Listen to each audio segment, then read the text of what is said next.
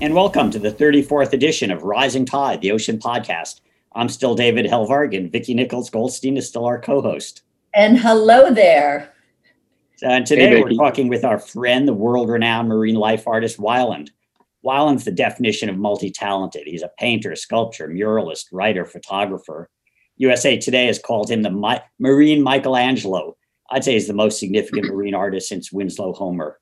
Between 1981 and 2008, he completed his monumental Whaling Wall project, painting life-size whale murals on the side of buildings and other structures in cities across our blue planet. Just over a decade later, he's got a new monumental project underway. But Weiland, let's start at the beginning. You're not a beach baby. In fact, you didn't get to see the ocean until you were 14. So where did you grow up and how did you first begin your life as an artist? Well, thanks, David and Vicki. Good to do this with you guys and kind of continue to spread, what we have learned about ocean conservation. I do it through art. Of course, you do it through your writing, and Sylvia Earle and Greg Stone do it through science. So we can all find a way to engage people and try to inspire a generation of people that care about the health of the planet. And, I've been a pure artist since I was 4. I grew up in Michigan, as you said, far away from the ocean, but surrounded by water, the Great Lakes. And I'm a water scientist, so water has been connected to every aspect of my life from the beginning. And I came out here when I was 14 to Laguna Beach. Before you came out, Sure. You learned some art skills in Detroit, Motor City. Tell us. Art and music. The arts are alive everywhere. And when I was a kid, I used to paint dinosaurs and Jurassic scenes, and I would paint murals on the back headboard of my parents' bed so I wouldn't get caught painting on the walls. So I was like one of the early street artists, right? If you don't count those Cro-Magnon, like caveman guys painting on the sides of caves, maybe they were first. But so I kind of did that, and nobody knew I was really painting on the walls until we moved. They broke the bed down and went, "Oh, Weiland's painting dinosaurs again." But yeah, I've been painting since I was 4. I've never had to get a real job. I don't want one. It doesn't look like as much fun as I have. I paint pictures, I paint buildings, I make sculptures. It's kind of a hobby that got out of control. Right. You told me you started painting vans at an early age. Yeah, I painted custom vans when the big van craze in the 70s. Remember that when Frazetta art was all over vans? And I like Frank Frazetta. So anyway, I read about this artist named Shrunken Head, Dennis Pooch. And my mom actually dropped me off at his studio in Detroit. And I went in there kind of cocky. I said, I'm an artist. I think I can do this airbrush stuff. And he goes, "Well, most artists can't." And I said, let me try it. So I watched him for a couple of minutes, and he wanted to have another drink and maybe a doobie. So he left and he came back. I had painted the entire van with the Frazetta, sci-fi scene. He goes, "You're hired, buddy." He goes, "You got this." And what's great is I was 16. He showed me how to use spray guns that I later used to paint a lot of my, ocean murals on the sides of buildings. So, everything in the universe happens for a reason. And I always felt, Dave, that I was and Vic, I was an artist that was in the right place at the right moment in history. In the early 70s, 1970, I heard about the first Earth Day. Jacques Cousteau, my hero, the undersea world of Jacques Cousteau, Greenpeace, all these things were kind of happening, this environmental movement, because of the industrial age and all the crap we're putting into rivers like the Cuyahoga and Cleveland. So all that really resonated with me, as an artist. And, I wanted to be Jacques Cousteau, but we already had a Jacques Cousteau. So I said, well, maybe I can be an artist that brings the conservation. And that's what I've been focused on, my whole life. And so at 14, you got your first exposure to an ocean. Yeah, my mom wanted to do a little road trip there. Darlene, my mom took my 3 brothers and I on a little road trip cross country. You remember those days. And, anyway, it was fun. And, they were all in West Covina. And I told my Aunt Terry, I said, "Man, I really want to see the ocean, And so she took me to Laguna Beach, right near where I am right at this moment. And I saw the Pacific Ocean for the first time, and it was amazing. And then the gray whales, of course, were migrating near shore at that time. So two gray whales actually, spouted right in front of me. It was like looking at dinosaurs. I mean, it just had such an impression on me. I was 14 years old. I couldn't believe what I was, seeing. So I went back to Michigan with, a whole, dedication to studying these great whales that I had just seen. And I planted a seed in my mind's eye that, man, I would love to live in Laguna Beach, this art colony. And 10 years later, I moved to Laguna Beach. I painted those gray whales, life size, the first one of the 101 whaling walls on the side of the building that I own, by the way. Now I own the building with the wall on it. So, hey, it's strange how this stuff works out, but you put it out in the universe and you draw it towards you. Tell us how you got there and the beginning of this whaling walls, which really became an international phenomenon. Yeah, well, I was painting whales and marine life since I was 14, on canvas. And I realized early on I need bigger canvases if I really wanted to represent the great whales. So I started thinking about maybe painting, one wall, really, the first one, these gray whales, life size. So I learned a lot. In fact, there's a funny story there. I was actually having trouble painting. I was doing like a 50-foot California gray whale, life size gray whale and calf. And I'm working on the mother's, flipper, and I was having trouble with the proportions of it. And I seen some little kid, like a 10-year-old kid in the back of the parking lot looking at me going, and I'm going, what's that kid? So I walked back there. This kid's got a little sketch pad. He drew the whale tail perfect. I grabbed it out of his hands. I went up on the scaffold and painted it. And true story. And you've actually spent a lot of time working with children and kids in art. Tell us a little bit more about that. I always say to my friends like you guys and Sylvia, or I say, if you want to protect the environment today, let's all talk to each other. If you want to protect it for the future, you got to get our youth. You got to get our kids on board. And that's the thing, the Weiland Foundation and myself, that's what we're most proud of it. I have a kid's job. So for some reason, these kids can relate to me. I mean, this isn't a real job. I mean, seriously, I take some paint, some canvas, throw it up there and hope people like it. So anyway, the kids really relate to me. And I knew early on that I had to get that message of conservation through art into the hearts and minds of our youth. So from the very first wall, I always set up a smaller area so the kids could paint their own marine life. And, if you want to know what kids are thinking, you look at their art. And by the way, some of these kids are better artists than I am. So I may be out of a job pretty soon because I've painted with over 1 million kids and people go, no way. No, in over 40 years, I painted, I count them now, 1,000,001, 1,000,002, 1,000,003.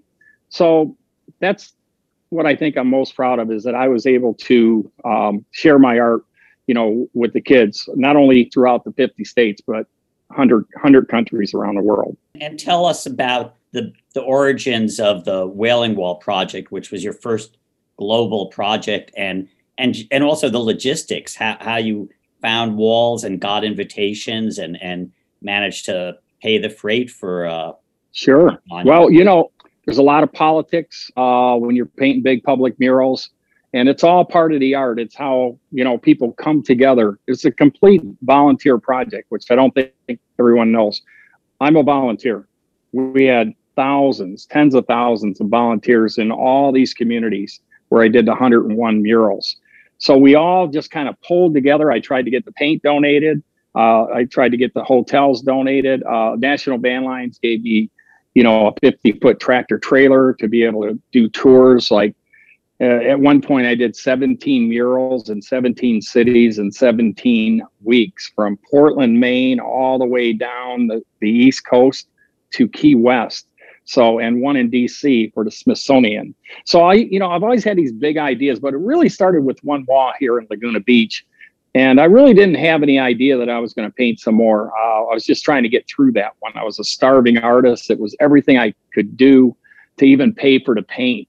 But finally, the city, after 2 years, gave me permission and we got the paint. We're all ready to go. And my brother has a pickup truck. So we went down, picked it up at Sherwin-Williams, I think. Anyway, he was hungry for lunch. So we went into some place to eat and he pulled on the PCH, right?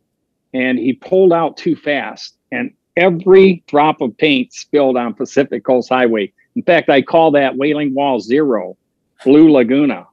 So here's all these like hundreds and hundreds of gallons of paint just all over the highway, Porsches and Mercedes just driving up, splashing all the other cars. I go, oh my God. But the firemen liked me, and they had been reading about this project. So they actually came in, they scooped up with shovels, saved as much paint. And the paint company, Sherwin-Williams, felt bad. So they gave me a little more paint. Yeah, after I did that first one, I had a writer, Gordon Grant from the LA Times, and he said, hey, Weiland, this looks great for Laguna Beach and Orange County. How many of these are you going to paint? I go, I'm going to paint 100. I should have said 10. But when I say something, and David knows, I do it. So I spent 27 years painting the 100 walls. I thought it would take 30. So I did it 3 years ahead. The last one was in Beijing. I was announced as the official U.S. Olympic artist. Used to be Leroy Neiman. Remember him with that cool mustache? He was the Olympic artist. And I got to know him. He actually pulled his car over his driver because he wanted to say hello. I was painting that wall in Waikiki, that 20-story building.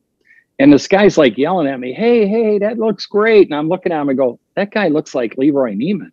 Because, I used to watch him. I'm a big Olympic fan too. So I used to watch Leroy, in Mexico City in 1968. I was a little kid. I go, I want to be the Olympic artist. Again, putting it out there, right? You are now the Olympic artist. You were in China. You are in Japan this coming Olympics. Right. Vancouver. Yeah, I'm wearing the swag. They just gave me the shirt. I don't know if you guys can see it. But for the very first time, you guys, they're having surfing as an Olympic event. It should have been a long time ago. I admire these surfers. A lot of people think they're slackers and hippies. Good.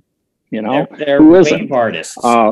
Yeah, they're really artists on waves, but they're warriors. My God, I live north shore of Oahu, and I sponsored the Triple Crown of surfing, the Weiland Hawaiian Pro, for 5 years. Man, they're warriors. And so when I found out that surfing was going to be part of it, I go, listen, I got to support that. So I painted 2 surfboards in Hawaii, 1 here in Laguna, with the theme faster, higher, stronger. And Carissa Moore, she's the 6-time world champion and an Olympian. John Florence, who I know well and have followed his career. Whenever I can use my art to promote and help a cause, I'm going to do it. So, and especially the Olympians, the U.S. Olympic team, they don't get any federal funding. Can you imagine? They're out there representing our country, to the whole world, and they have to raise their own funds, and they do a pretty good job. But the artists, Leroy Neiman, myself, we try to use our art to support our athletes, to support our Olympians. And anyway, I was all set to go, but COVID, I don't think it's going to allow even family members or the official artists to go to Tokyo for the Olympics. I think it's going to be in a bubble, but I'm glad they're still having it. And I'm really proud of our U.S. Olympic team and those surfers. They're going to bring back the gold. And how did the Olympic Committee find you to be? And what is the process? How does one become the artist to the U.S. Olympic team? That's a really good question. I was surprised myself. It was announced a couple years before I did my final project in Beijing. I just kind of timed it that way. But I think Leroy Neiman for me, and Peter Uberoff lives here in Laguna Beach. I think they put a really good word in for me. So I was announced at the New York Art Expo at Jacob Javits as the official artist for the U.S. Olympic team. And it was really something. So I said, well, I got to do something with that. So I started doing the math. I go, I think I can do my last project in Beijing for the Green Olympics, for the Cultural Olympics. So we timed it. And so the 100th and final wall, I really wanted to be kind of on the level of an Olympic. The idea was to invite all the children from all the Olympic countries, 212 at that time, to come and paint, water habitats, freshwater and saltwater habitats and animals from their country, from their region. And when it all came together, all these canvases, my vision was to do a mile-long canvas. And it's about 20 foot high. So I would go in every day and I would prep these canvases. I do like 8 or 12 or 15 canvases, like paint the backgrounds. And then these kids would march in, hundreds or thousands of them. And when it was done, it was beautiful. We installed this at the Chaoyang Park, which is their central park in Beijing. God, it was amazing. And all the kids held hands. And the idea was that it was called Hands Across the Oceans. The idea that water connects all the people in all the countries of the world. Anyway, it was very, very powerful. And we brought it to Washington, D.C., right there, and installed it there with the help of the White House and, all those great people that support, my Wailing Wall project. Anyway, it was a beautiful way to end it, but really didn't end because 2 years ago, I was in Seattle and they had painted over one of my murals there on the Edgewater Hotel. I was staying there because I was going to get on my ship that I painted. I paint anything. If it's moving, not moving, underwater, I don't care. So I went into the hotel and the guy that used to be the doorman that I knew, Bob, is now the general manager. And he says, hey, your ship's right outside at this port of Seattle. What do you think about redoing your wall? I go, I would love to redo it. And he goes, it's yours. So I went back the following year. I called Eddie Vedder. You like Pearl Jam? Eddie Vedder? Oh, so I love Eddie Vedder. I love him. He's got the biggest heart you've ever seen, and he's big environmentalist, conservationist. And, I've known him for a while, but I said, hey, I'm going to paint this mural in 3 days. Do you want to come and paint? He goes, yeah, I used to do a little, street art tagging and stuff. So he shows up the first day. I get him out on the scaffolding, and we painted the J-pod, the scientists study. Before it was just generic orcas. I mean, it looked beautiful. It was my fourth of the 100, but this time, this is a family pod of orcas. And believe it or not, this is typical artists breaking all the rules. So we're supposed to do the J pod. That was my vision. We did, but I also wanted to do the V pod. You ever heard of the V pod? The Vedders. So we first painted like a 32-foot life-size orca. And Eddie Vedder and myself, and I said, look, your wife and 2 daughters are here. Let's add them to the mural. So we painted the entire Vedder pod, the V pod, we called it. But, I had so much fun. And he came every day. He came for the dedication. And at the dedication, he said, Weiland, painting with you is like getting on stage with like the Rolling Stones, man. He said that collaboration was like, one of the best things I've ever done. And it's really great when people can work together for something, that's bigger than us, and the cause to have clean water and healthy oceans. It's the cause of our day, isn't it? Absolutely. And I want to thank you because the last time I saw you, we were in Washington, D.C. at the Blue Vision Summit. And so I love how you're taking your artwork, you're working with kids, you're working with the Olympics, but you're also bringing your voice to Washington, D.C. to really help shape policy. And so I think that's really remarkable that you can have someone as magical and as skilled as you to really be an advocate and stand up with your voices as well as with your art. Well, I'm proud to do it, and nobody does it better than you guys. So I've been with you guys a long time, many years. And I think if we just keep bringing it, eventually it'll catch. If not, the kids will come up. We'll have a whole generation of people that appreciate, the work that all these good groups do. And now a word from our sponsor. That's the sound of a coastal wetland. Wetlands and salt marshes provide vital habitat and nurseries for fish, birds, and other wildlife. They act as filters and sponges to clean and store groundwater and protect us from storm surge and wind damage. Unfortunately, unwise development and sea level rise have put coastal wetlands at risk. That's why the Sierra Club Marine Team supports proposals like the Ocean-Based Climate Solutions Act that would invest in restoring natural coastal systems in order to protect our communities while providing needed jobs. The Sierra Club Marine Team, because 71% of our environment is salty. One place you can find our sponsor is on Facebook. Just look for Sierra Club Marine Team. When I was a kid, I thought that I was, a generation too soon to visit alien worlds. And the first time I put on a snorkel and went off a seawall, there's like living rocks and shoaling fish and hammerhead turtles and hammerhead sharks and turtles. So you dive, you see this other world, and you express it in your art. I think what's interesting is you're versatile in terms of you do art, you do advocacy, you do ocean, but also you're stylistically, you're very versatile. And I wonder as I said, you remind me of Winslow Homer in terms of your place in art history, without the Civil War PTSD. But who are the artists that you identify when you look for inspiration? Well, hey, first I'd say when we're diving, I'm painting in my mind's eye what's going to reflect up on the sides of those walls in my sculptures, in the paintings I do here at my studios. Leroy Neiman was a big inspiration. I really like Robert Bateman in Canada, on Salt Spring Island. Robert Bateman was an artist that I always looked up to. I think he's the greatest wildlife artist. And we kind of have a deal like he does above the water and I do below. And I remember when I painted a wall in Victoria, he flew in to dedicate it. And we're walking up and I had painted a bald eagle because a Native American guy was there every day. And he said, "Could you paint a bald eagle up there?" And I said, "I'd be happy to. Do you have a picture?" He pulled it out of his pocket. And I said, "Would you like to come on the scaffolding?" So we went up together and we rode up there. And I think gestation period was 5 minutes or something. And the guy was literally tearing up. So I did a life-size bald eagle. But I was really proud of that mural. It needs a facelift now. It needs a little Botox, about 25 years old. But Robert Bateman walked in with me and it was a huge crowd. He said, "Hey, what's that?" And I go, "What?" And he goes, "You painted a bald eagle?" And I said, "Yeah." He goes, "I thought we had an agreement. You were supposed to do below the water and I do above the water."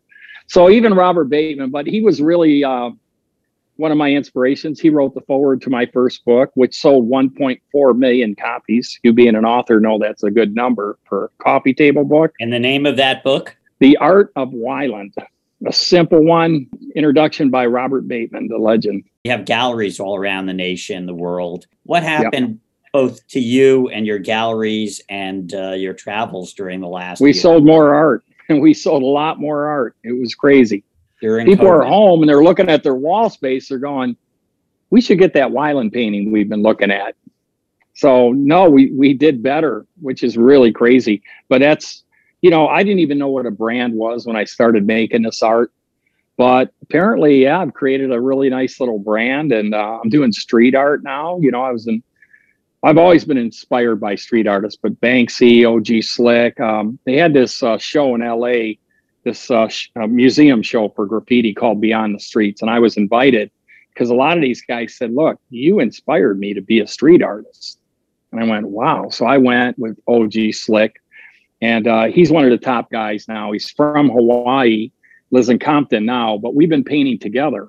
And anyway, he said when he was a kid growing up, he wanted to tag one of my walls, that one in Waikiki. So he got out there at like 3 a.m. with a ladder. He got up there and it was right next to the whale's eye. And he said, I couldn't do it. He said, that thing was looking at me. He goes, I could not tag your work.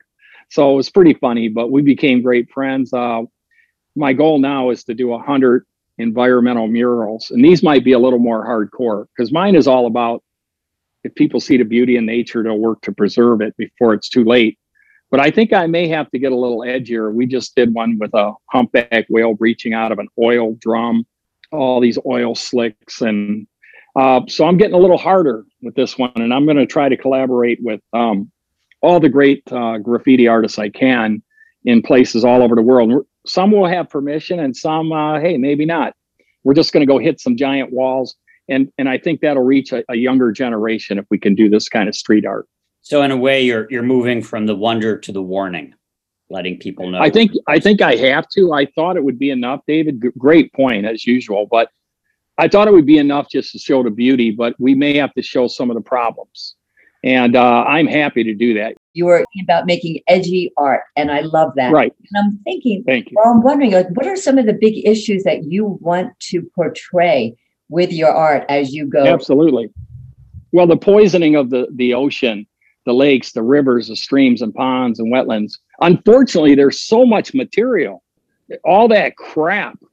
So the oil wells, the spills, all the stuff that you guys work to prevent, I'm going to paint that and I'm going to put it out in a way that you can't ignore it. You know, you can ignore not to go into a museum or a gallery, but you can't ignore, a 30-story mural. And I'm the guy that can bring that like nobody. I would just say, listen, you guys keep doing what you're doing. I'll always bring the art piece to it. And together we'll inspire these little world changers, because there's a lot of them and we need more. I truly believe, though, I'm very inspired that we can come together, as a culture at this moment and say, look, we had this awful virus, the ocean's next. We got to get in front of this. Instead of chasing our tail all the time, we need to invest. And that's what you guys have always been about, investing, time, energy, money, everything you have to get that message out there. And that's why I'm so proud to do this with you today. So I'd like to thank you so much for being part of the Rising Tide podcast and for all of your inspiring work, both in your advocacy and in your art. And I look forward to your next chapter where you're going to be a little bit more edgy and start sending out that environmental messaging that we've got to do something fast for this planet and for the ocean. Well, art's going to play an important role, and I'm going to be there. So anyway, cheers to you guys. Boom. Lots of fun. Boom. All Thanks, right. Mike. Thank you. Take care. Bye, guys. Bye, Dave. Rising Tide is a production of Blue Frontier with hosts David Helvarg and Vicki Nichols Goldstein, and with the support of Natasha Benjamin and Ellie Curlow. Rising Tide's editing services and additional technical support are provided by Studio Cape May of San Diego, California. The theme song is written and performed by Ethan Kenvarg. You can find Rising Tide, the Ocean Podcast, at www.bluefront.org or download it anytime from Apple, Google, or Spotify. Off in the salty ocean, off where the waves roll free, the sparkling water rises, then crashes to the sea. Out amongst the breakers, you'll have no need to fear. It's true, it's the blue frontier.